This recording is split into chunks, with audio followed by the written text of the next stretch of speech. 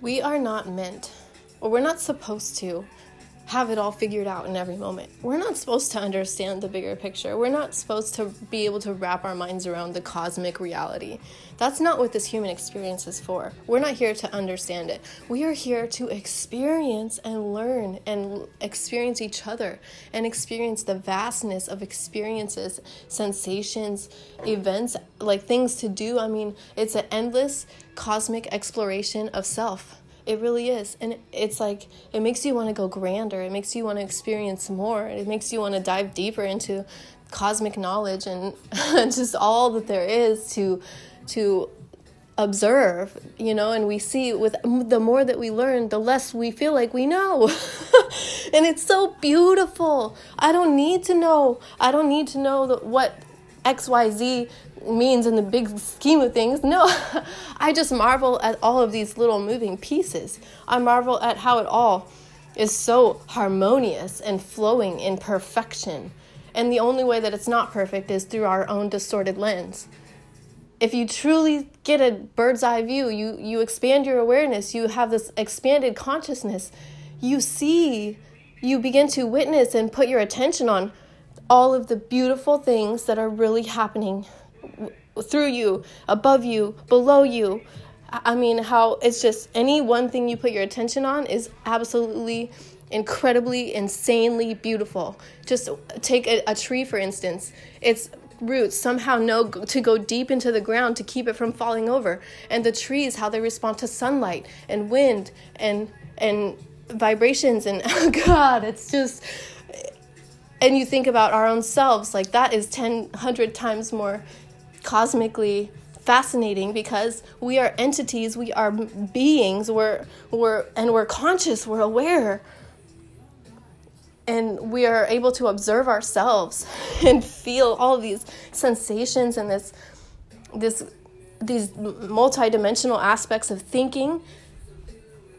And we are here immersed in this energetic reality, this cosmic, divine, hologram, or whatever you want to believe that this is.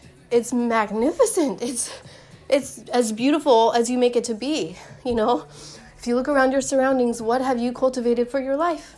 That's really, like, what have you developed in your personal life?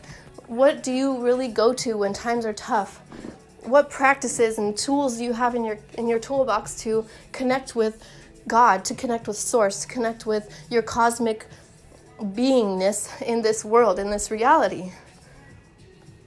It's amazing. We have all of these immense tools and practices and ways of connecting and heightening our intelligence and our cosmic awareness. All of these things to, remove toxins from our body and reinstate true health in our body. We have such an abundance of resources. It's so astounding, really, the times that we're living in.